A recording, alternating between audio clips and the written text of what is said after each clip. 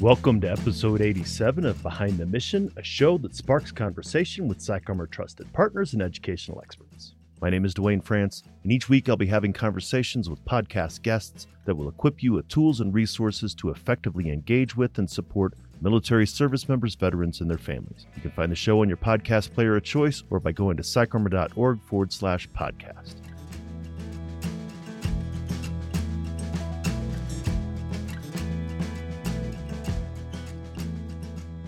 Thanks again for joining us on Behind the Mission. Our work and mission are supported by generous partnerships and sponsors who also believe that education changes lives. This show is brought to you by PsychArmor, the premier education and learning ecosystem specializing in military culture content. PsychArmor offers an online e-learning laboratory that's free to individual learners as well as custom training options for organizations. On today's episode, I'm having a conversation with Dr. Erin Fletcher, the Warrior Care Network Director for the Wounded Warrior Project. Erin has over 15 years of mental health experience working with adults in a variety of treatment settings. In her role, Erin collaborates with the 4 academic medical centers that comprise the Wounded Warrior Partnership's Warrior Care Network to foster network alignment regarding program implementation and delivery. You can find out more about Erin by checking out her bio in our show notes. So let's get into my conversation with her and come back afterwards to talk about some of the key points.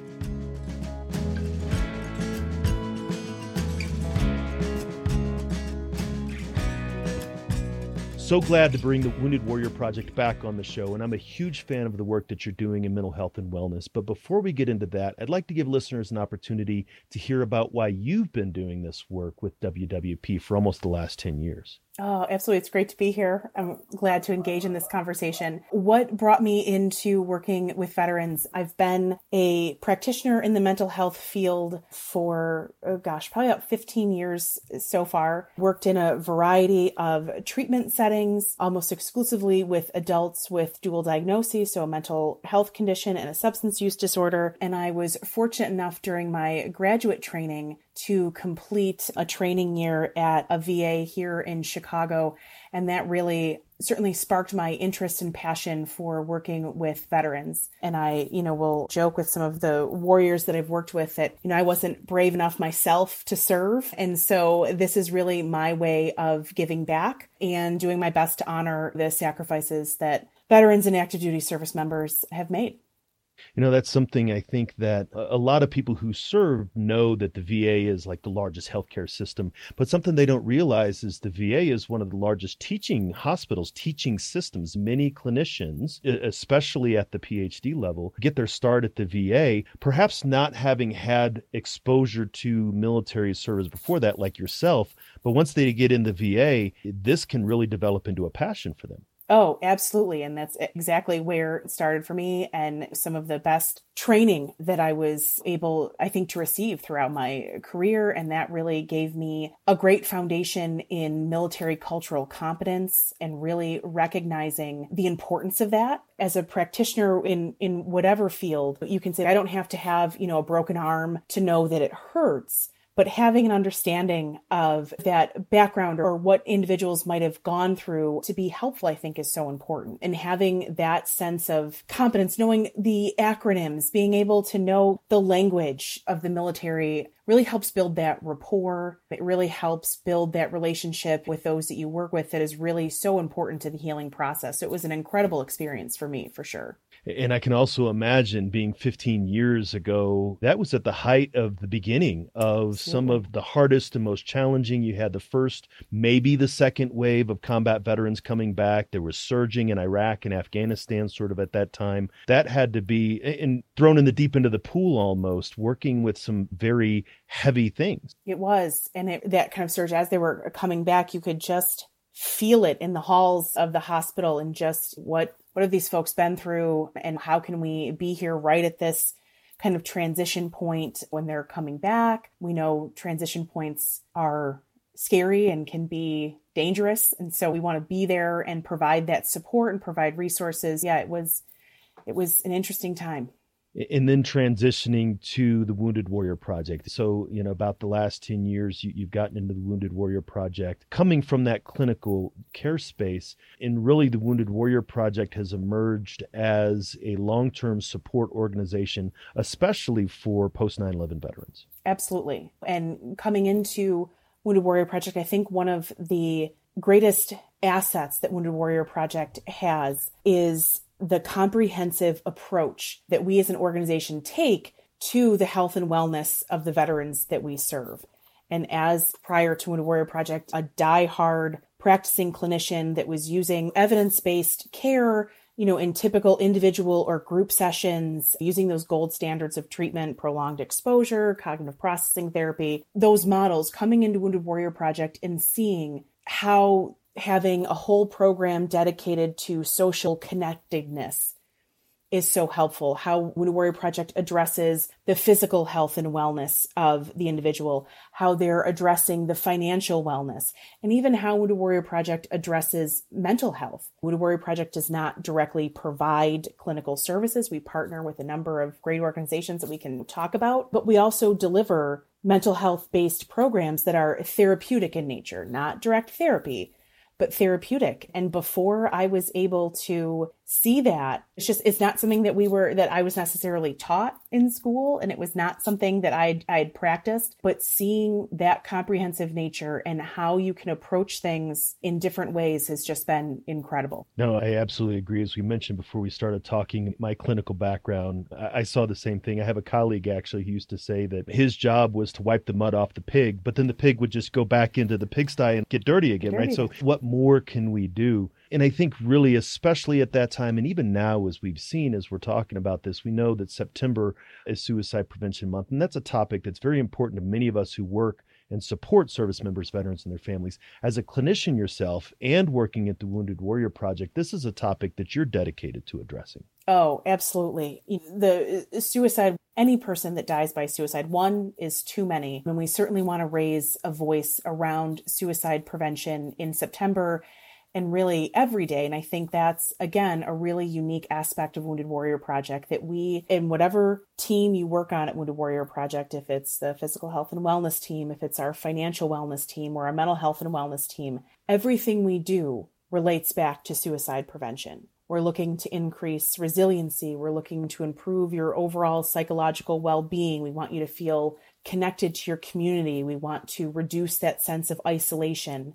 We want there to be a conversation about the invisible wounds of war the same way and at the same frequency and comfort that we talk about the physical injuries. And I think that's something that Wounded Warrior Project is especially committed to, is bringing the invisible wounds right on par with the physical wounds. Oh, I absolutely agree. I often describe, people say, how do we solve service member, veteran, military family suicide? It's not the problem to be solved. It's a lagging indicator of other unsolved problems that are below the surface. Yes, some of those life stressors like justice involvement and financial stress and employment and things like that, which Wounded Warrior Project does, but also, like you said, the psychological stressors are those things that could lead to someone having a suicidal crisis. Absolutely. And I think really looking at how this isn't just, and so it probably sounds like I'm going to talk out of both sides of my face right now, that certainly there's a large mental health component to somebody struggling with suicidal thoughts. But the solution and that responsibility isn't only answered with a mental health solution. And I think that's when we can frame it that way, that's a really empowering message, is that even without your full-on degree in the mental health field, that being willing to ask the question to somebody, well, first, to know the signs and symptoms of somebody that's struggling with thoughts of suicide, to know that, to know what to look for, and then to be willing to ask the question to that person very directly, are you thinking about killing yourself? And then knowing where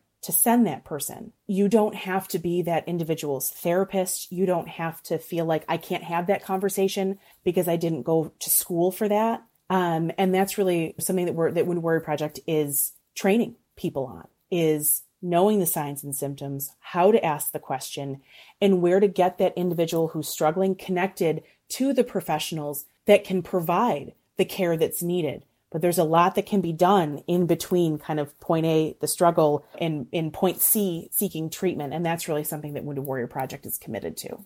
No, I think that's a really great point. And I would say even maybe 10 years ago, 15 years ago, you may not have heard clinicians say that, to say that it's not a mental health struggle. I think that, and again, this is something that I've often said, is I, as a clinician, I don't have all the answers, because if we as an industry had it, the problem would be solved by now. In the same way as the community programs, let's say, we can't just make sure a veteran has a good job and a good house. It has to be an integrated solution.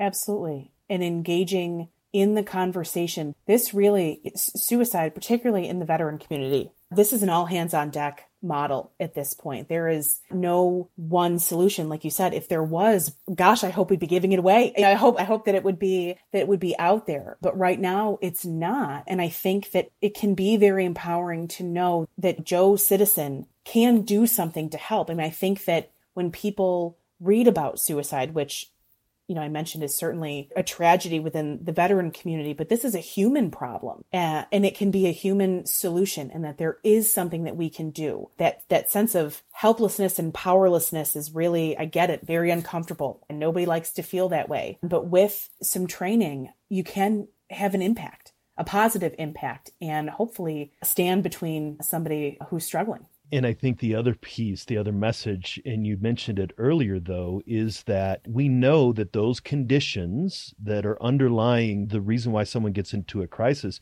we know how to treat those. We know that if someone is struggling with post-traumatic stress disorder, that there are, like you said, gold standard treatments, or if someone has TBI, or someone even has moral injury or lack of purpose, that there are clinically and evidence-based solutions to be able to treat those conditions. Absolutely. And that's the hopeful part of this message. And so if we can increase the conversation around suicide and suicide prevention, knowing that there are those gold standards that are out there, and there's organizations like Wounded Warrior Project who want to help and that want to be that resource, we can take it from there. If somebody's struggling, you ask the question, there are resources out there and there's treatment that works. We just got to get you connected, but we don't know if somebody's struggling unless you ask. Got to ask the question. Yeah, I've always described it as a continuum of support. You and I, and maybe even farther, clinicians who are working in an inpatient setting in immediate crisis, we're not the ones that are necessarily need to be there. Like I can keep myself from going to a cardiologist by practicing good heart health, right? Sure. I don't need the cardiologist to listen to my heartbeat all the time. We need the cardiologist. We need the clinicians to be able to be available to treat the more severe conditions, if we refer to it that way. But then others can learn some of that. And we talk about mental health first aid,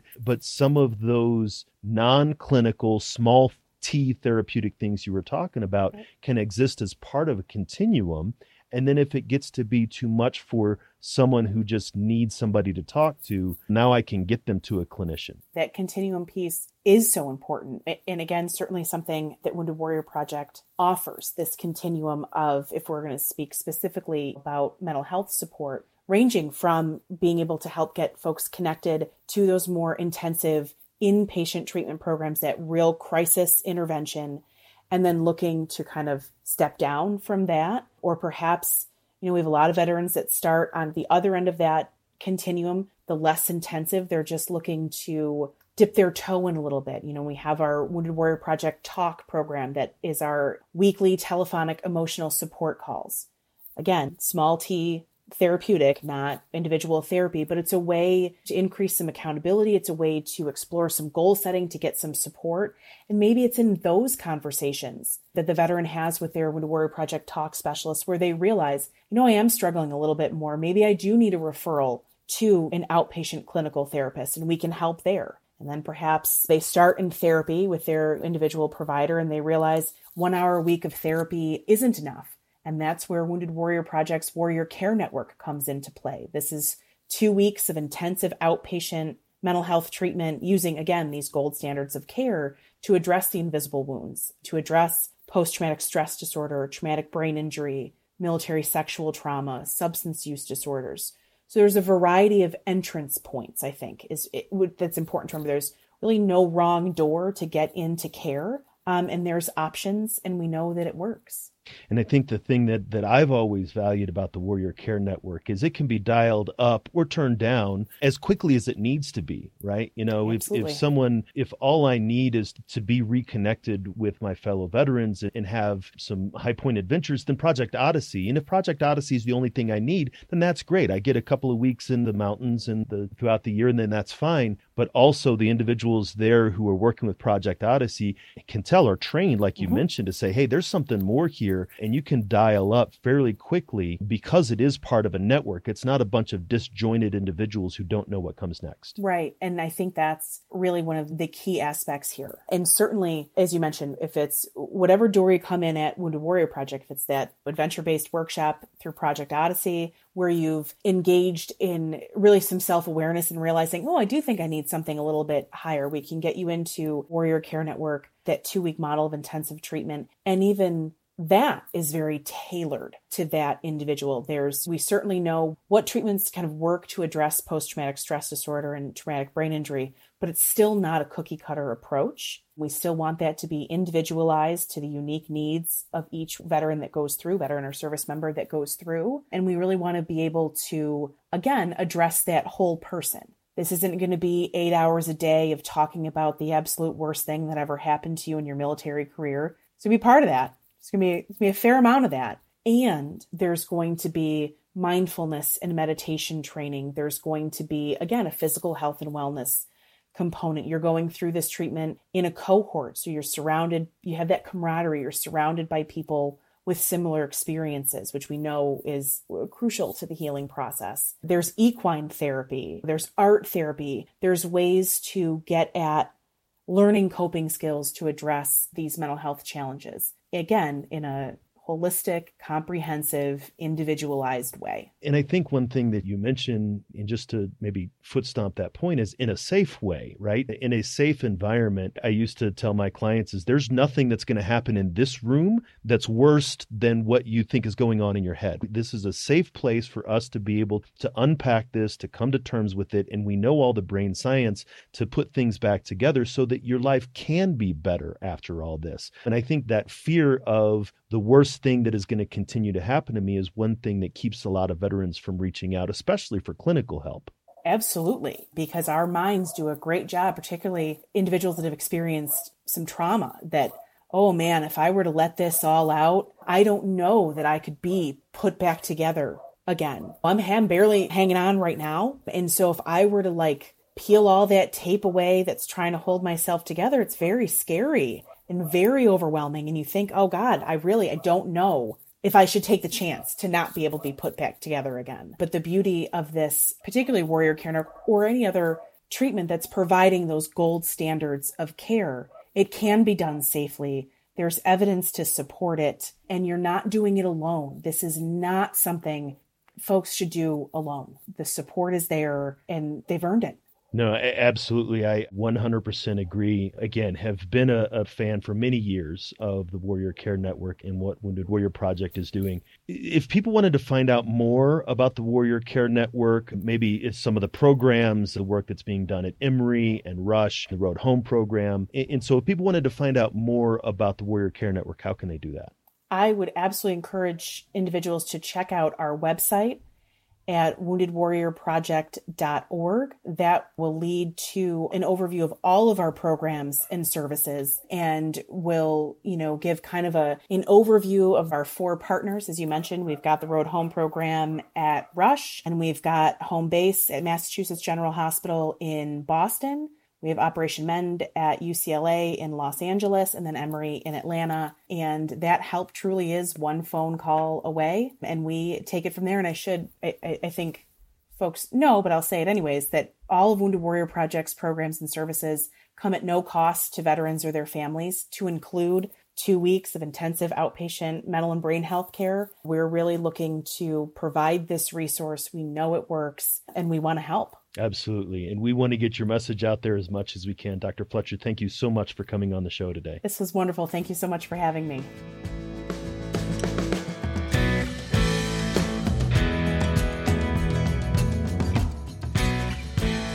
Once again, we would like to thank this week's sponsor, PsychArmor. PsychArmor is the premier education and learning ecosystem specializing in military culture content. PsychArmor offers an online e-learning laboratory that is free to individual learners as well as custom training options for organizations. The first point that I'd like to make is that suicide is preventable. If there's any one thing to know about suicide, that is the first and most important. It's not inevitable, and it's not something that requires a specialized degree, as Aaron said. It's something that anyone can do. It's an emergency intervention, and it can be difficult. Just as it takes effort to overcome resistance to run into a burning building or help people that have just been in an accident, it also takes effort to overcome resistance to reach out and talk to someone about suicide if you think they're not doing well. And you don't have to be the hero for everyone. Uncertainty about what to do may keep us from responding to an emergency for someone we don't know. But if that were a family member or close friend in that burning building or wrecked car, much easier to overcome any resistance. And I'm not just saying that suicide is preventable because I'm a mental health counselor. I know it to be true from lived experience. I've personally stepped in and intervened when someone was in a suicidal crisis and helped them get the care that they needed. And many of these times happened before I was a therapist or was trained in any clinical interventions.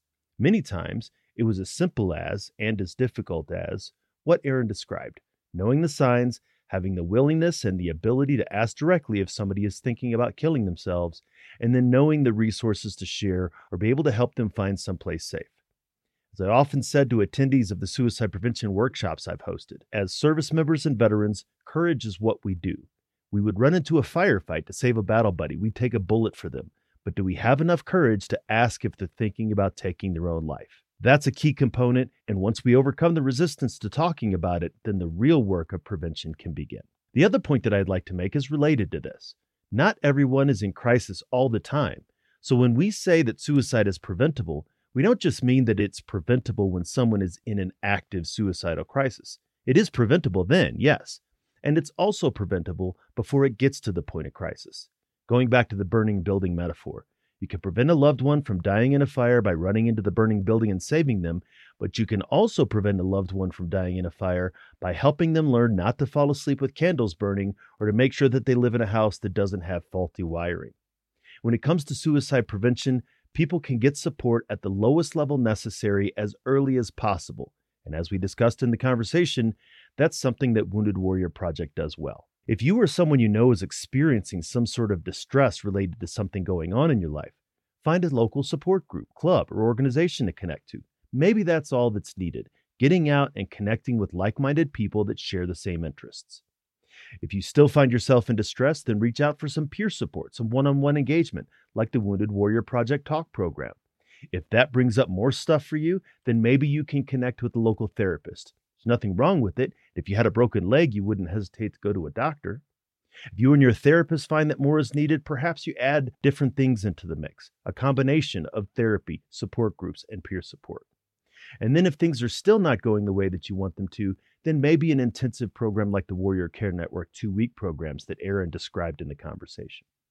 Every single one of those steps is suicide prevention, in that it is preventing a suicidal crisis from happening. Accessing the lowest level of mental health and wellness care at the earliest possible time is what makes it so much easier to prevent.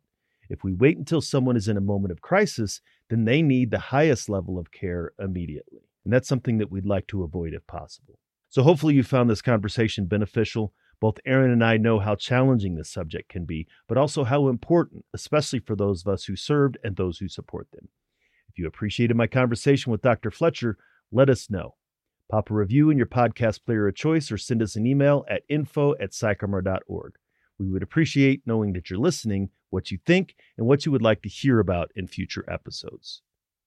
For this week's PsychArmor Resource of the Week, I'd like to share the link to the PsychArmor Brain Health and Wellness Learning Series on suicide prevention. Suicide is a global public health problem. Every 12 minutes, someone in the United States dies by suicide. For veterans, this crisis is an epidemic. Wounded Warrior Project is committed to addressing this issue by spreading awareness and providing access to life-saving tools that anyone can use to help someone in their time of need. This series removes the stigma often attached to suicide and casts a light on the unique risks and cultural factors that contribute to suicide in the veteran population. You'll gain access to important statistics, tools, and resources proven to prevent suicide, in addition to role-play scenarios that demonstrate effective responses to someone in need. You never know when you'll be called to intervene at a critical moment, and we thank you for being an important part of the solution. You can find a link to the resource in our show notes. So thanks for taking the time to listen to this episode. Make sure to take a look at the show notes, which you can find at the podcast app, as well as on psycharmor.org/podcast. While you're there, you can find hundreds of online training videos delivered by nationally recognized subject matter experts who are committed to educating the civilian community about military culture. All of these courses are free to individual learners.